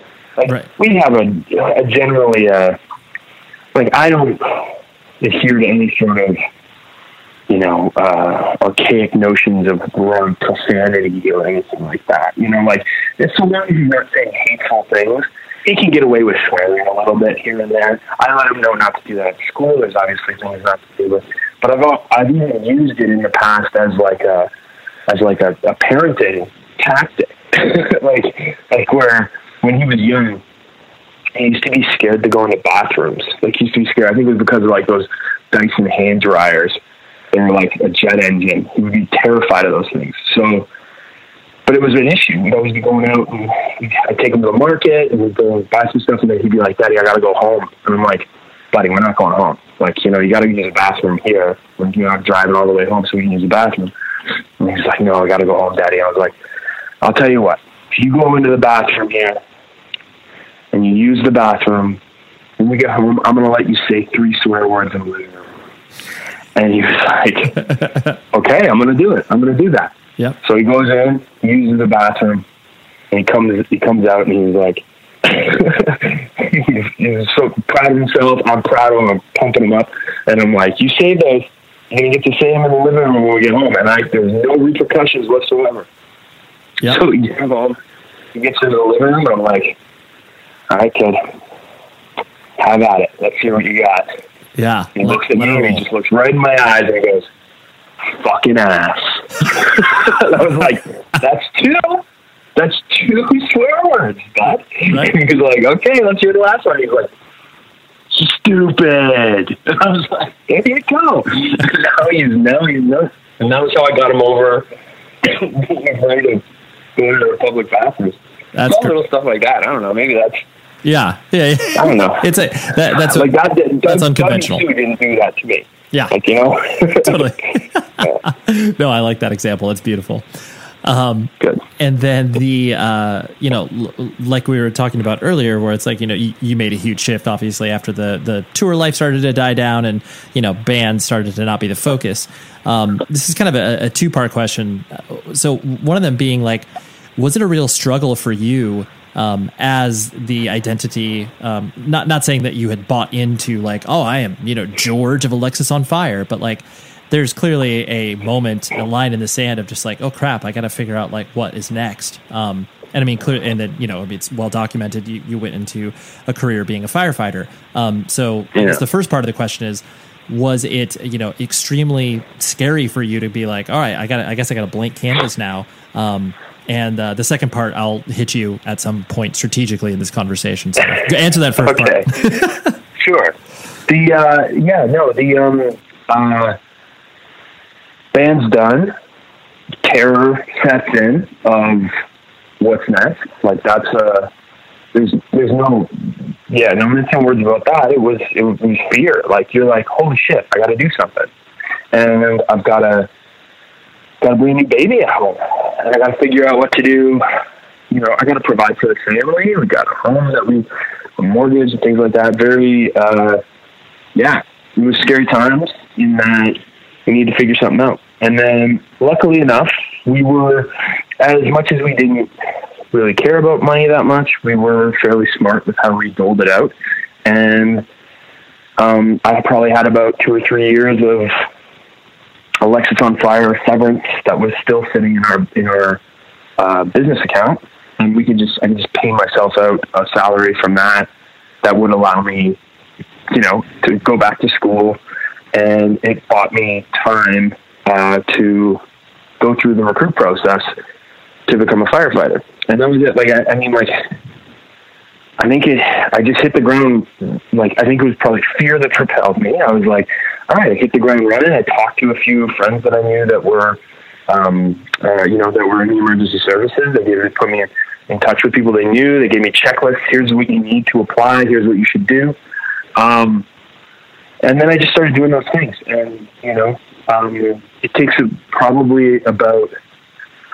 took me probably about a year and a little bit to get to a point where I could effectively apply to cities, gathering certificates, and I'd done a lot of volunteer work with St. John Ambulance, Victorian Order of Nurses, and other stuff like that. And I'm taking weekend courses in technical rescue, and I was, I took a job in non-emergent patient transfer, so I was driving an ambulance for a lot of years, for about a year and a half, and that was a job that I got paid $11 an hour at, and it cost me more to work there than it really did to make any sort of money. So it was like one of these resume jobs I'm doing to try and get experience so that it can look good on your resume so that you apply for jobs and stuff. So sure. Yeah, man. And when I was working there, those were dark times, just because there was, now you're spinning your wheels. And one thing that you kind of know getting into it is that it's going to be hard to get a job in fire. It's not the 70s where you walk into a fire hall and they say, hey, I'd like to be a firefighter. They're like, here's your helmet. Here you go. We'll spray the hose. It's a 5-tier process of a human resource gauntlet where they've got 7 jobs and there's 1,000 people going out for it. And it took me about a better part of 3.5 years to kind of get there. Sure. And then I got hired, and then it was just gravy, and then Alexis reformed shortly thereafter. and it all boomerangs back. The second part of that question I was going to ask were, because clearly there is, there's identity in everything, or people can obtain identity through anything that they do, whether it's their job or, their church or whatever. But clearly you replaced one identity of being yes, I'm George, this frontman of this band. And then, placing yourself into a very tried and true identity of a firefighter, that is a real thing that has history and so much that's kind of laced into that. And it's completely, I wouldn't say the opposite of, being a frontman of a band. There are some similarities, but did you notice the kind of shift between those two things? Especially because obviously they don't correlate to one another. It's not like anybody that is fighting fires with you is oh, thank God we've got George here because, he can yell at the fire. Right. He's going to really help out. Yeah. But no, I just find that conscious of that the whole way through was, I recognized that my background was going to be spectacularly different from most of the guys. Most of the guys and women that are getting hired are coming from contract workers, they're general contractors, or they're coming from an emergency world. They're coming from the military. They're coming from, sports teams, a lot of hockey players, a lot of football players, guys who get, those are the majority of the people that get hired. And I come from a very different background. And while I think there's a certain novelty to interviewing the guy who's played in the band, and there's a certain novelty to that. I think that novelty falls away pretty quick if I can't do the job, right? Sure. That'll get me. That might get my foot in the door, but if I don't know how to start a generator, or change the blade on a chainsaw or something like that, or don't understand what it takes to do the job, well then I'm not going to moonwalk into the position, right? And I've been conscious of that since the start. Since when I went to school, when I went away to go get my certification. There was, I probably had something to prove. Like I felt like I had to push a little harder and be a little more gung-ho because of that. Because I imagined, people looking at me and thinking like, oh God, this guy's a musician. Like, does he have work ethic? Am I hiring an alcoholic right now? Am I hiring I'd have a lot of questions if I was in their position. So that was it. I just pushed extra hard, and that was. I had certain advantages in that, I had this income from Alexis, so I didn't, it's a full-time job trying to apply. But I just had to do. If there was one thing that I didn't have, I just went out and tried to get that in any way that I could, with regards to like building my resume. And it paid off in the end. Like it ended up working out. Sure. Yeah. Well, through your hard work and dedication, I think that you're not going to give yourself credit for that, but I can give that to you because that's not something that most people, when they have to make the shift and not knowing what to do. Yes, of course, you had like you mentioned, you had the luxury of the fact that, like, yes, I have time. Like the finances buy me time, but not everybody is going to be able to like roll up their sleeves and like do something that is so drastically different than what they used to do, and obviously like physically demanding in so many other ways. And so it's cool, and I think that's why people are attracted to talking to you about that, because it doesn't make sense. This is the first I've really like, I've talked a bit about it on Damien's podcast or whatever, but this is like pretty much talked a bit about with George. This is the first time in the last year. Like, I've been a firefighter for 4 years, and first time I've really talked about it with people outside of it. And like, and that's I've been trepidatious with that too, just because, and I should say this because, if there's a firefighters are listening to this, I might have judged somebody for going on and doing an interview about them being a firefighter. Because there is something that's kind of like, I don't know. You don't want to be boastful about it because it comes with a certain degree of, like, it's one of the most respected careers, going, pretty much. Kids wave at us when we drive the truck around and stuff, right? And there are certain guys that I think really revel in that, and they like, they're wearing their station wear around, and they're going and really broadcasting that they're a firefighter, right? And so for a long time there, I played it pretty close to the chest. I didn't really talk to anybody about it at all. And at some point, but then, Alexis came back, and I mean, it's part of the story. It's part of the story of my life, right? Like, I don't really. Yeah, don't shy away from that. I don't know why I would.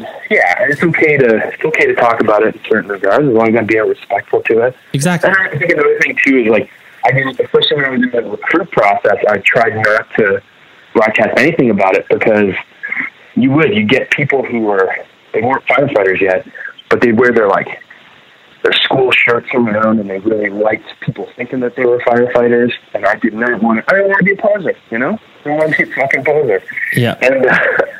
And that was it. So, dude, you saying that, it triggers an idea of the fact that, not only you respected the profession and respected the hard work that like goes into it, but in the same way that it's like, that poser culture, like that really, yes, of course it exists in, mainstream thought or whatever, but like that is we are acutely aware of that in subcultures where it's just like, what do you mean you're wearing a crash shirt? You've never even listened to them. You're 15 years old or whatever. Yeah. Like that is like on our radar David all Beckham the time. Gets off his helicopter wearing a fucking crash shirt. You got to be kidding me. That's bullshit. Totally. You don't know anything.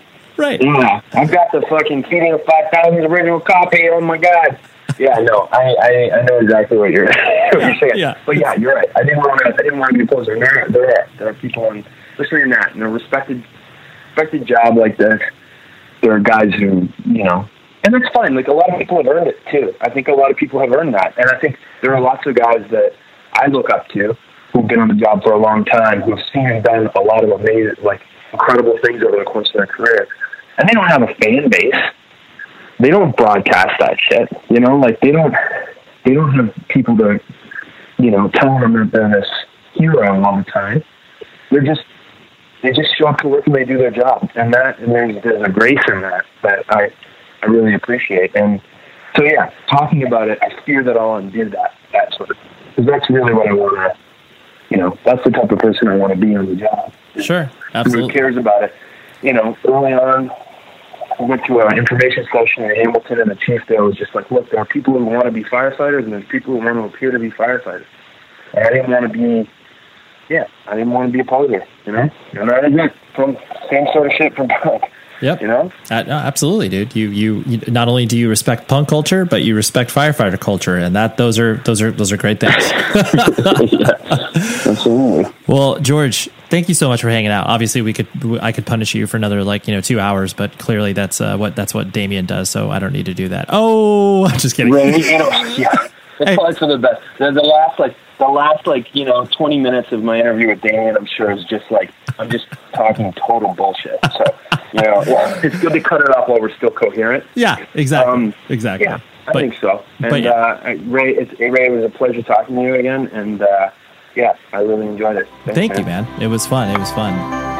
Thank you very much, George, for hanging out with me one afternoon. It was great. But I really appreciate when people spend the time with me because, they don't need to. They can be hanging out with their family. They can be hanging with their friends, doing whatever. But they decide to hang out in this very podcast. So thank you, George. And thank you to Dan from Sparrows. You need to check out their new record that just came out. Find it on Bandcamp. Google that up and listen to it.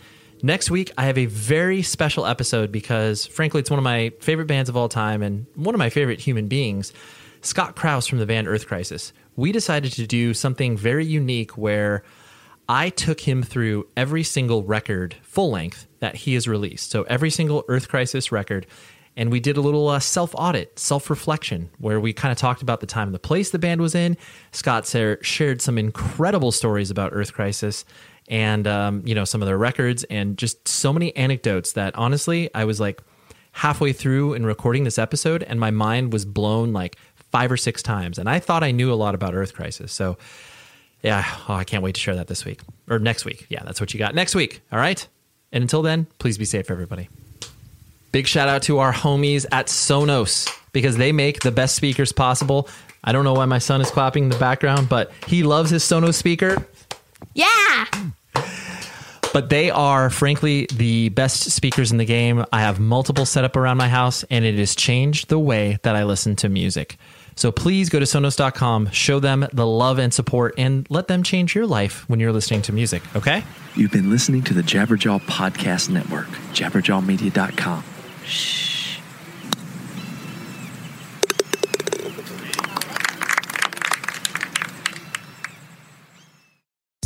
Hi, I'm Esther Dean. I've made my life by writing songs like Fireworks by Katy Perry, Super Bass by Nicki Minaj, What's My Name by Rihanna, just to name a few.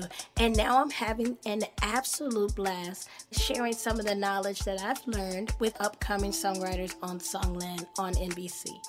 I'm excited to welcome you to a brand new season of Songland and Songland's podcast, giving you new insight into the magical art of songwriting, as told by some of the best in the business, and also the pioneers and the up-and-comers who will be shaping the hits you'll be listening to for years.